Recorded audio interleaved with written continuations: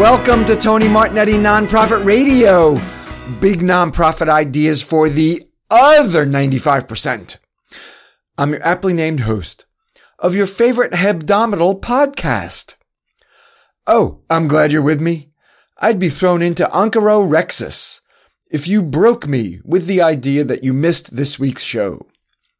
Asking for, receiving, and giving feedback.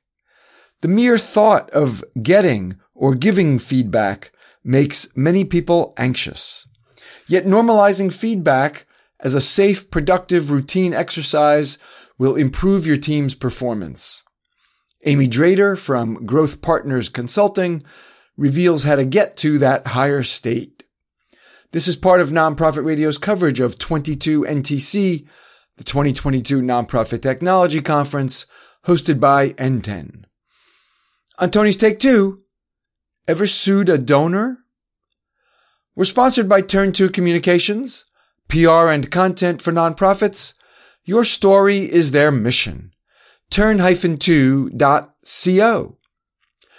From 22NTC, here is Asking for, Receiving, and Giving Feedback.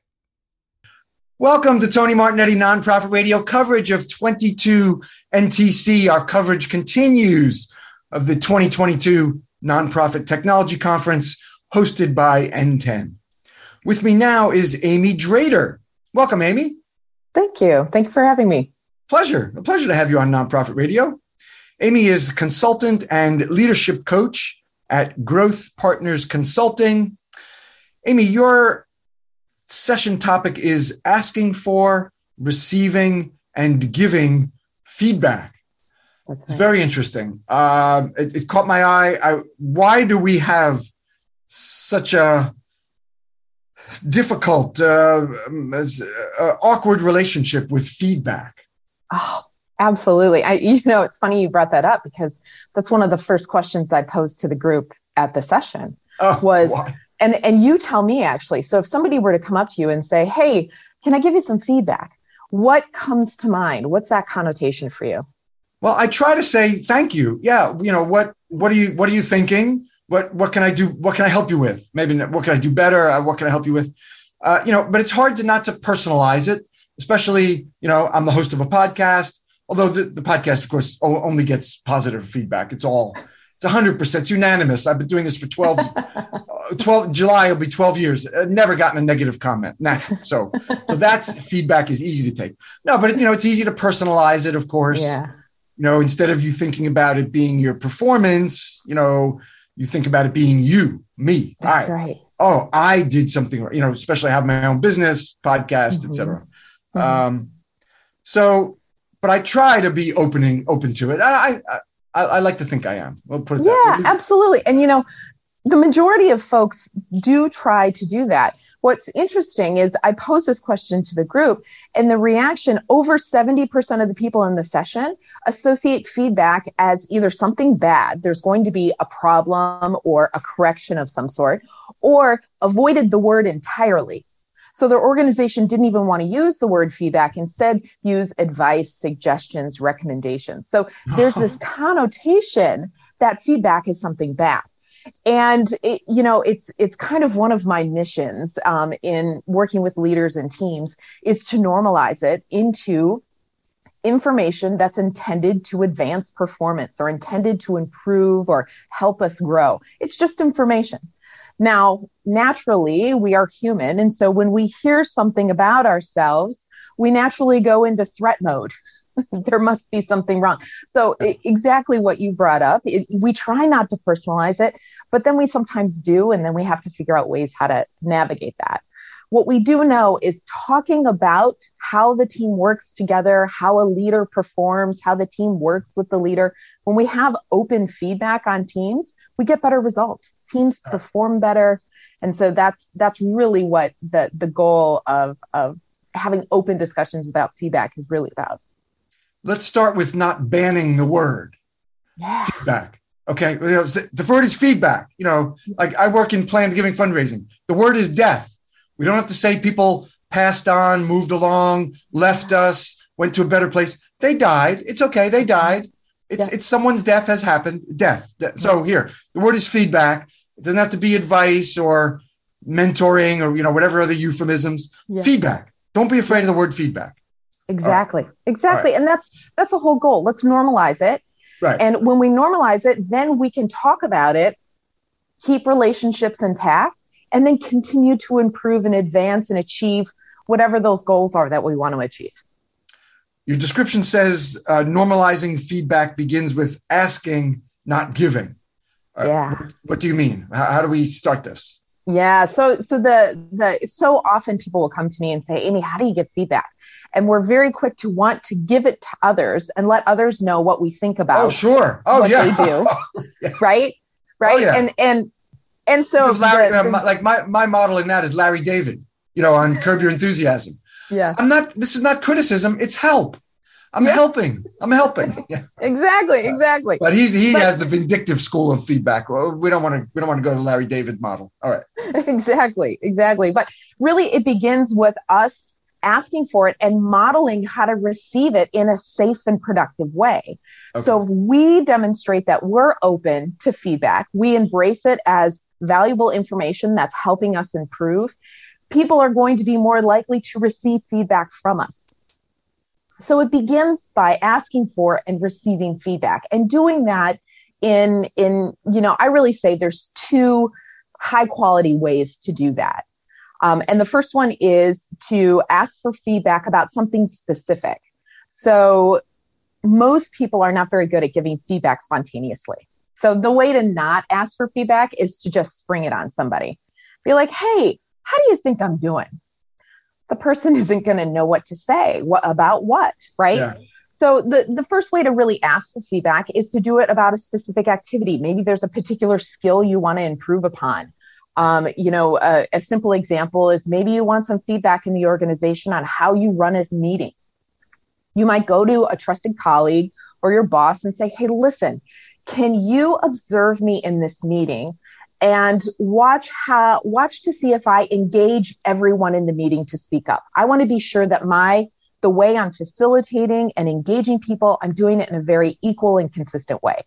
So that's something very specific for someone to observe of you and then give you some feedback on it. So ask for specific feedback about something. It was interesting. We had folks in the session get excited about that. And to be able to narrow in on something about their effectiveness and be able to get specific about it and get some specific feedback. Does that include asking a supervisor, to be that specific? All right. Yeah. In fact, it's funny you brought that up because a woman in the session said she often goes to her boss and says, hey, can you give me some feedback? I really want to be sure I'm doing my best. And she said her boss never has anything good to say. Her boss just says, you're doing a great job. Just keep it up. And that's a good example of even leaders in positions may not be prepared to give specific high quality feedback. So giving them something to look for is going to help you get something of higher quality. Okay. How does this all play into the annual or semi-annual performance review? You don't have to ask for that. It's coming. Yeah. Whether you want it or not, it's coming. What's your advice? Maybe I'm jumping ahead. Maybe I'm jumping.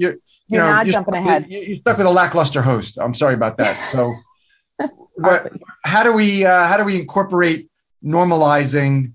Well, I guess we don't have to normalize. I mean, that's just part of the procedure. It's coming. It's coming in a month, or it's coming in a year, whatever. Yeah. What's your advice around that performance review? No, that's a great question. Formal stuff.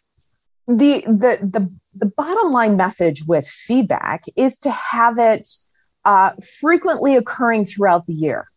And so, one of the things we got into in the session was the right ratio, positive to critical feedback. And what we know really well is that positive feedback motivates positive performance. And that's well established in psychology literature. Okay. So when it comes to your question about the performance management system or the performance reviews, by the time an individual gets to a performance review, there should be no surprises because the leader has been having conversations about performance the entire year. And none of that should be stockpiled for the 6-month review or the annual review. Honestly, performance reviews should be no big deal because we've been having routine and consistent conversations throughout the entire year. It's time for a break. Turn to Communications. They can help you with content creation, content management, and content promotion. The creation. Do you have documents that need to be written, like an annual report? Or do you have research that you want to have produced? Maybe a case study, maybe an interview series. Any big content project you want to get off your staff's shoulders? Turn2 can take care of it for you. The content management, that's the organization. Do you want to create a blog? Do you need to organize your blog? All content management and organizing so that you can find things, so that your team can find things. Everything's put together orderly, whether it's on your website or some external site.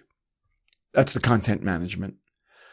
And the content promotion, they have the relationships and they can help you build relationships with journalists, podcasters, other industry folks, maybe related nonprofits that you'd like to partner with, all to get your messaging, your content promoted in all those different channels, right?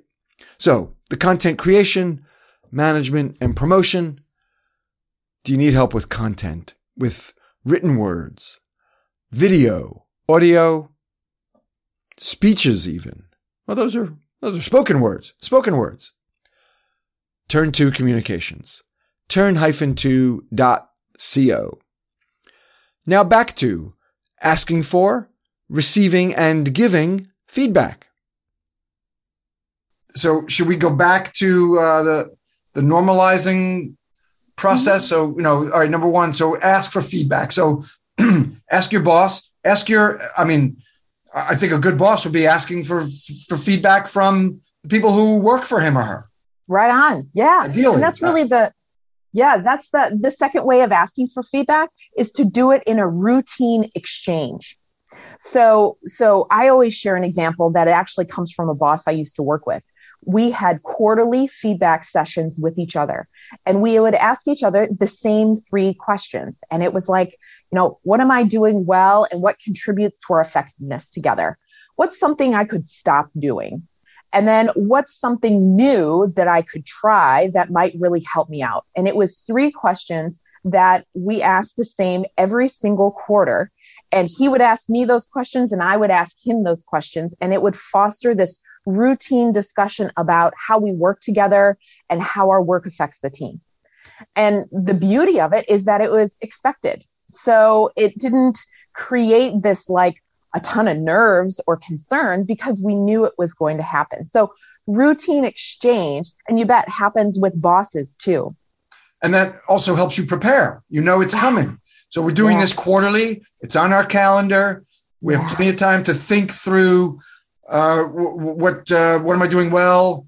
What should I change? I noticed you didn't say, what am I doing well? What am I doing poorly?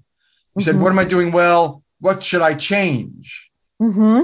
And then you could, kind of depends. I would like to think if something needs to be corrected, it's corrected in the moment. So if somebody full on makes a mistake and it compromises client relationships, safety, depending on what type of work it is, the correction is done in that moment. We're not waiting for a feedback session for that. So if something needs to be corrected because it's a mistake, that happens immediately. But when we're doing performance exchange debriefs, this is really about advancing performance, taking it from this point today and take us into the future versus talking about the past to correct it. Okay. So your 3 questions: what am I doing well? What can I do better? Is that the way you frame it? Or what can I improve upon? It could what be can I improve on? What can I improve on? All right. And what's new? What could I try that's new? Yeah. That you'd like to have me try. All right. Now this sounds like an ideal boss, though, taking feedback from below, from those who work for him or her. Yeah. I'm not sure that's a typical scenario. Is it really? Well, I would say if you have a leader who is embracing leadership best practices and a leader who was likely trained in leadership, it's quite common. And it's really, being able to have conversations about how the team works together or performance is a part of leadership responsibility. So leadership is getting results through others. That's really what being a boss is getting results through others. Now, that said, there are plenty of people who are promoted into management jobs who don't have the leadership skill set.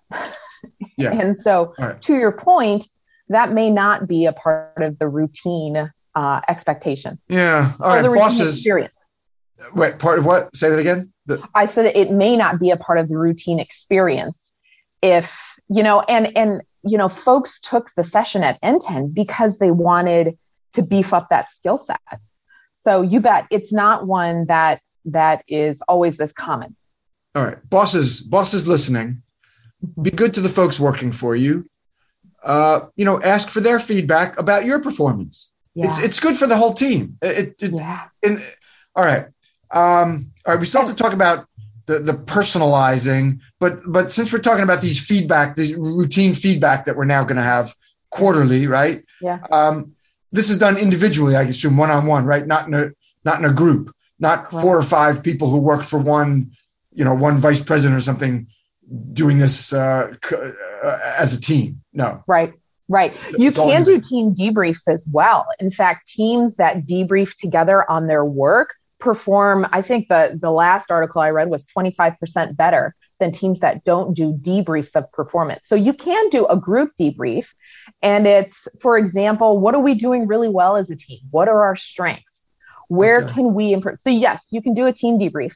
What we were just talking about is exchange between boss and employee. Yeah, do that in an office or privately. Correct. Okay. Now, a team debrief, you need to monitor that to make sure it doesn't turn into finger pointing. Sure. She doesn't do this well. I rely on her, and she's often late. Then the boss has to step in and say, "Wait. We're off we're talking about a team. We're looking macro level here, right?" And you have to monitor, make sure the thing doesn't collapse. Yeah, absolutely. The content of feedback matters. So we're talking about the activity, right? Now we're talking about content of feedback. And what we advocate for, and many folks who have an expertise in leadership development are well versed in positive, productive feedback is what advances performance. Not only is it helpful to know what we're really good at so we can replicate it, but when we're recognized for positive performance, it makes us feel good. It makes us feel valued. And as obvious as this may seem, when people feel valued, they perform better.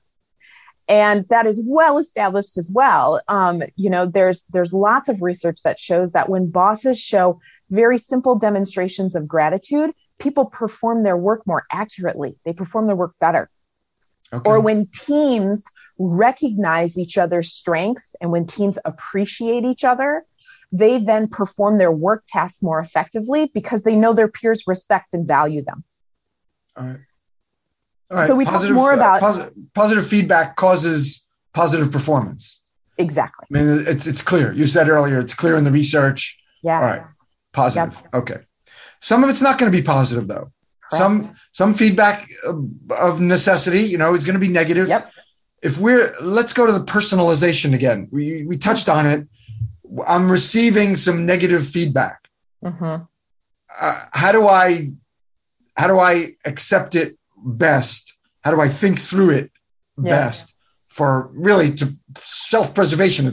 Let's start with the self-preservation before I start thinking about how it's going to help my team if I receive this well. How can I help myself receive this well?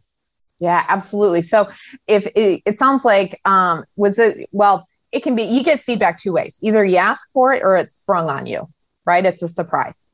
Either way, let's say if you're asking for it, because that's how we're trying to normalize it. Right. Let's do the ideal. You've asked for it and you asked for it, you got it. Exactly. In fact, this just happened. Be careful what you ask for. Be careful what you ask for. All right. And that is a worthy thought thought process to go through before you ask for feedback is take a step back and think about, okay, what might you hear? And just to prepare yourself. And, some people get a little bit more extreme than others. Some people go to worst case scenario, whatever works for you, because you are putting yourself out there. Even though asking for and receiving feedback is the way we get to great performance, it still can sting. It's uncomfortable, right? You're making yourself vulnerable. Absolutely. To discomfort. You might consider it attack. Yep. All right. So, So it sounds like your first advice is just prepare. Yeah. Just prepare for it. Second piece of advice is to consider it so you've received it. Okay. So you asked for it, you're prepared, you received it, and you're like, ooh, ouch. Weren't quite prepared. Take a step back, maybe take a deep breath, and know that in the moment, you don't have to agree.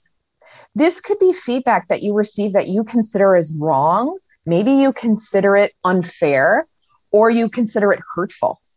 And in that moment, there is no need to agree to this feedback, to explain this feedback, to justify your actions. Take a step back and just thank that individual for their candor and that they had given you something to think about and process. Even ask for time. May I have some time to process this?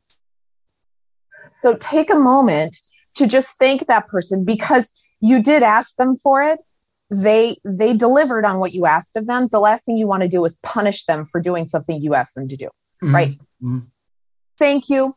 Don't have to agree with it. Then give yourself some time and think it through. And the first piece to remember is this is a single data point. So everyone has an opinion and a perception and ultimately a bias. And so when you receive feedback, you are also receiving feedback from a single data point, from one source. That likely is not a full representation of who you are. So go out and seek additional data points. This is where you might go and ask a trusted colleague or a trusted friend, hey, listen, I received this feedback. I want to check it out with you. And get more information. Now, the key here is not to discredit the person who just gave you this feedback. That's their experience. And that's their experience with you. There is truth in that. So you also don't want to discredit it. Get additional data points and then take some consideration on how you might start to adapt your style. Maybe you might adapt the way you communicate with just this one person. Or maybe you might get more feedback that validates the original feedback. And you realize, okay, now I need to adjust my behavior, or I need to adjust my work. It's time for Tony's Take 2. Have you ever sued a donor to enforce a gift? Or maybe an estate to enforce a gift? This came to me because there's a recent piece, it's from March in ProPublica, about St. Jude Children's Hospital's practices around litigation at St. Jude in Memphis, Tennessee. I can't really comment on whether St. Jude is appropriately suing estates or not. I need a lot more facts than the article reveals, and you can't always trust media to get details like that, 100% correct. But it gives rise to a really interesting question. What factors go into deciding whether to sue a donor, or again, maybe a donor's estate? Like, how much is the gift worth? That's important. What about the possible public relations fallout? Some people are going to think you're champions for your mission. Other people are going to think you're scoundrels picking on widows, widowers, and bereaved people, or elderly people, or an innocent family. So the PR fallout, you have to consider that. How well known is the person that you're considering suing? Because that's going to give rise to more press than less if the person is not very high profile. What are your board impressions, board opinions? Your board is your fiduciary, those are your fiduciaries. Their opinions are going to be important. Can they come to a consensus? Lots of factors to consider. So just wondering if that's ever happened to you. If there's a story you'd like to share, you could let me know, because I am interested. I used to be an attorney a long time ago, but I still am interested in the legal side of fundraising and certainly planned giving, if we're talking about potentially suing estates. So you can get me at Tony@TonyMartignetti.com if you have a story that you want to share. All around suing a donor, maybe an estate, to enforce a gift. That is Tony's Take 2. We've got about a buttload more time for asking for, receiving, and giving feedback with Amy Drader. A little shorter show this week. What if you're asked to sign something? This is a more formal now. Performance review, semi-annual or annual. Mm-hmm. Let's say it's a mixed bag, but there are some things that you don't agree with. Mm-hmm. Some of it's quite positive, but some is feels unfair or wrong. But you're then asked to sign the performance evaluation form. Yeah. Usually the boss will, in my experience, I haven't been an employee for a long, long time. I would be a lousy employee. I could go much stronger than the word lousy, but let's just leave it at lousy. I'd be a really lousy employee. But when I used to do, they would say, it doesn't mean that you agree with it. It's just that you have received it or something like that. Mm-hmm. You have to sign the form, really, don't you? Mm-hmm. I think it depends on your organization and your HR policies. So I don't really know. I have some, past experience in some organizations, and HR was fine if you didn't sign it. You didn't have to, So I think it would depend on what the HR policy is. But this is such a good example of not leaving feedback to these like specific events that occur. And where I see leaders really compromise, candidly, their own credibility is where they're not recognizing their team for their positive contributions. And stick with me here, because what I find, and in fact, we talked about this at the N10 session, is that there was a lot of leaders in the room who said that they only said thank you or recognized positive behavior if someone went above and beyond, or only if they thought about it. And so when we don't recognize the good things that our teams are performing and doing, then when it comes to having a difficult conversation, the context is even worse, because we haven't acknowledged all the positive contributions that the person has brought to the table.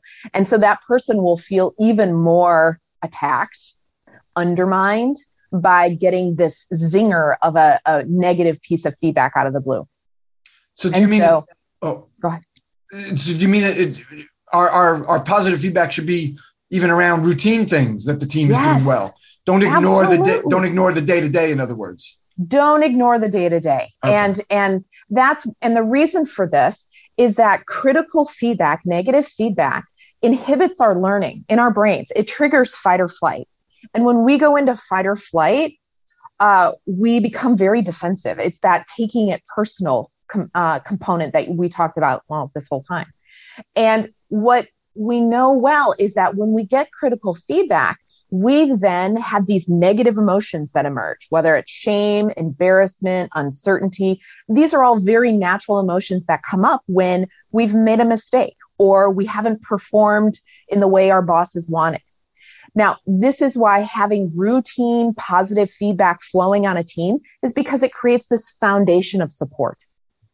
And so when I'm on your team and I'm working with you and we recognize each other's contributions, and then I drop the ball, you got to come and talk to me about that.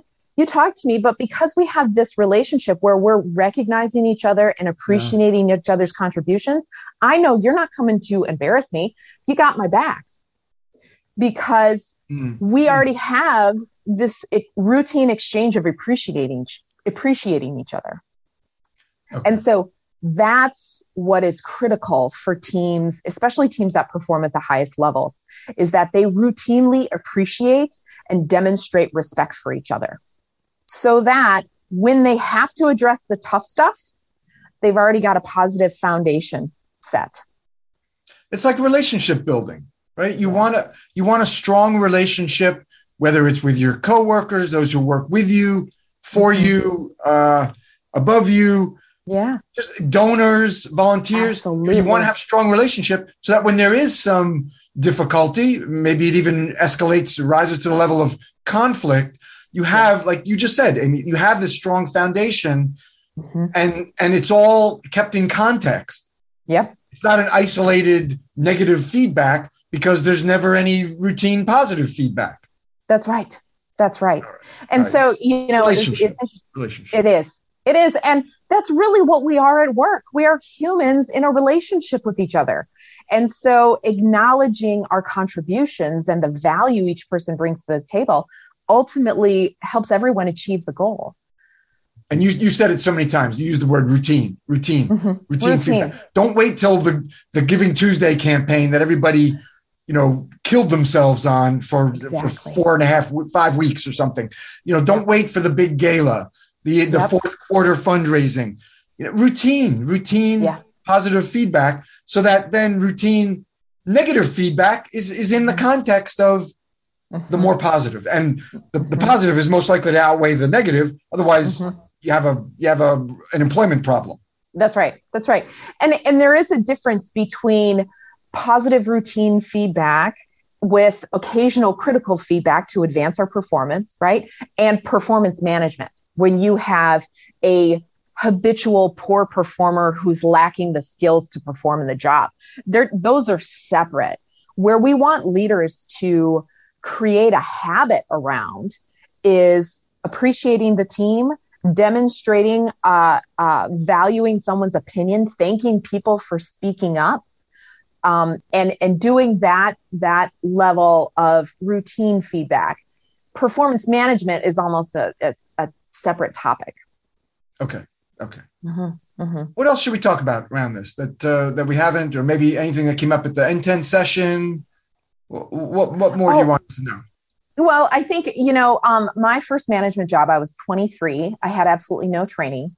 And I had a team of 30 people. It was, looking back on it. Oh 3 years ago, you were leading 30 people? When I was 23. Yeah, 3 years ago. Oh. Yes, 3 years ago. Okay. That was good. Anyway, very early in my career, I was taught the sandwich feedback model. Have you heard of the sandwich feedback model? No, I'm not acquainted with this. What is this is positive, negative, positive. So you need to give someone some sort of critical feedback, and you go in and you say something positive to them, like, "Oh, Tony, you're such a valuable member of the team. I just think you've been doing a really good job these past couple of months. But when you talked to that customer last week, you could have done this better. But hey, you're a really important member of the team, and I think you're doing it." Bury the reality between, well, maybe it's not between fantasies, but bury the reality in the middle, bury the hard part in the middle. Yes, exactly. And so the sandwich feedback model, positive, negative, positive, has since been studied, and it's wildly ineffective. And it's ineffective for all of the obvious reasons. The employee feels that there's a grenade in the middle of the positive feedback, which undermines positive feedback. So the employee either doesn't believe the positive feedback or just only listens to the positive feedback because there's more of it than the negative. Right. The key that when you do get to the place of needing to give feedback, that you're very direct and clear on the specific situation, and not to muddy it with positive things beforehand. And this was something that was interesting in the session is we talked through a framework for giving feedback that is standard for positive or for critical feedback. And it allows the person, so let's talk about critical feedback, because that's really what people want help doing. That's what makes managers the most uncomfortable. And so the framework for giving critical feedback begins with allowing the other person to self-evaluate. Okay, so let's say I have dropped the ball in a couple of meetings. And my first meeting started 20 minutes late. And the second meeting, I forgot all the materials for it. Okay. You're my boss. You need to talk to me about it. The first step is to let me evaluate myself, because if I already know I screwed up, there's no need for you to pile on. So the first step is allow self-evaluation. And Tony, you might say to me, hey, Amy, how do you think those last 2 meetings with marketing went? And you'll just bring up the conversation. And maybe I own it and say, you know what? I really dropped the ball in those 2 meetings. Or maybe the opposite happens and I think I nailed them.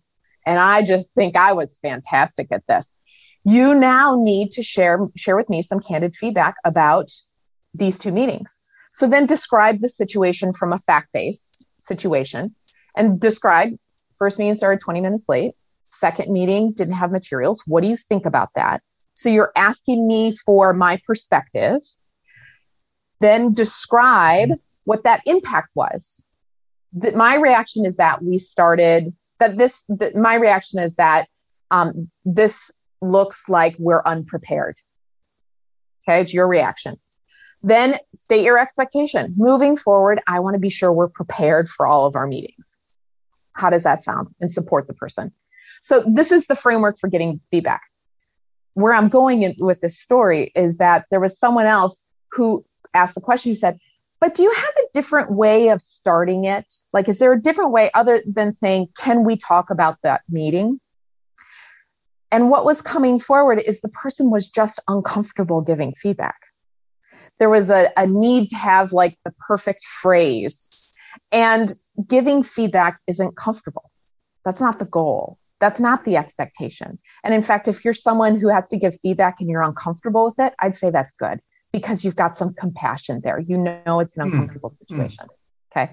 So my point is, you played sort of a therapist role in that, evaluating what the core of her question was. It wasn't opening the conversation. It was discomfort with giving feedback.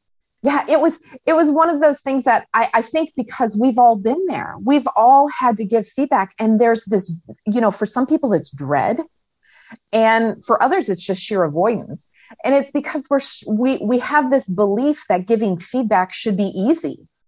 It's not. And so eliminating that from the expectation is important, because if you feel discomfort, it's okay. That's pretty typical.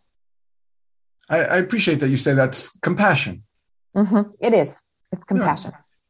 How did you get a leadership job over a person with a team of 30 people at 23? Was that right out of college? Nearly. I had 1 year under the books. I had 1 year at the organization. Yeah. I think I was recognized at the time for potential. Like, I had no past experience. Wow. Yeah. And I also worked for, at that time, the most influential boss I've ever had. And he taught me, he was the kind of boss who grew leaders.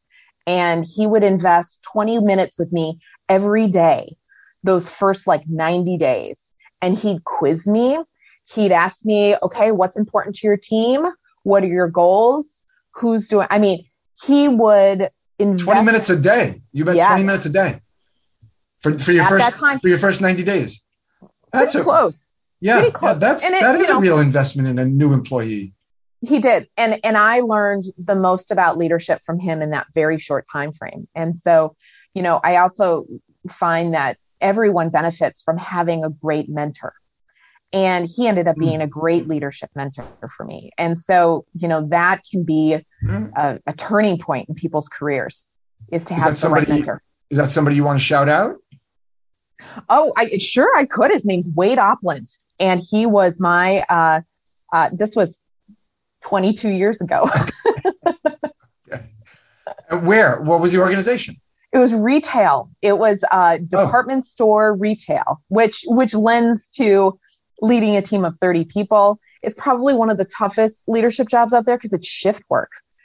People work in these shifts, and it was for a department store that, of course, is now defunct, no longer in business. Which one? Marshall Fields. Oh, sure. If anyone is, yeah. That was a huge brand. Yes. It was a huge brand in the Midwest. Yes. Yep. Yeah. So I guess I know it because I lived in Missouri for 5 years when I was in the Air Force. Got it. So I may remember it from, this was mid to late 80s, 84 to 89. So maybe I remember it from Kansas City, or I lived about an hour from Kansas City. I may remember Marshall Fields, but that was a huge, that was big. Yeah. All right. Well, not because of your leadership experience and not because of your skill. It had nothing to do with the downfall of Marshall Field. No, Right. no. There was more external forces at play. Hard to imagine more powerful forces than your leadership, though. No. Right? All right. Stunning. I know. Well, I felt bad about the 3-year comment. I don't know. It's commenting on your age. That was probably a misstep. All right. I feel bad about that. Let's see. Oh, anything else that came out of the N10? It sounds like there were a lot of good questions. Anything else you want to share with Nonprofit Radio listeners about? I think the biggest aha for me is, consultants, we immerse ourselves in the content and we start to believe that everybody thinks the same way we do. And that's kind of classic. And I think one of the things that was so compelling for me was the candor with the group in questioning how frequently they should recognize someone for just doing what's expected of them. Right. And there was almost a resistance to do that. And I found that very candid, but also unfortunate, because if there's one thing we need more of right now is recognizing and appreciating each other. And so if there's one thing that anybody takes away from listening to this or, reading articles on appreciation or on feedback, is to go out and practice giving good feedback. Recognize people for their contribution, for the time they spent, because appreciating and valuing others is really what we need right now. Amy Drader, consultant and leadership coach at Growth Partners Consulting. Where can we find Growth Partners Consulting, Amy? You can go to trygpc.com. trygpc.com for Growth Partners Consulting, of course. Yep. This is terrific. Thank you very much. A terrific, I think, provocative, certainly timely, timeless, really. Timeless and provocative too, but significant, important topic. Thank you very much, Amy. Loved it. Thank you. My pleasure. Really enjoyed it. Mm-hmm. And thank you for being with Tony Martignetti Nonprofit Radio coverage of the 2022 Nonprofit Technology Conference. Next week, a break from 22 NTC coverage, the other Tony Martignetti. If you missed any part of this week's show, I beseech you, find it at TonyMartignetti.com.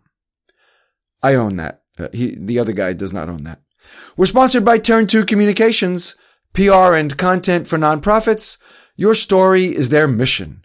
Turn-2.co. Our creative producer is Claire Meyerhoff. The show's social media is by Susan Chavez. Mark Silverman is our web guy, and this music is by Scott Stein. Thank you for that affirmation, Scotty.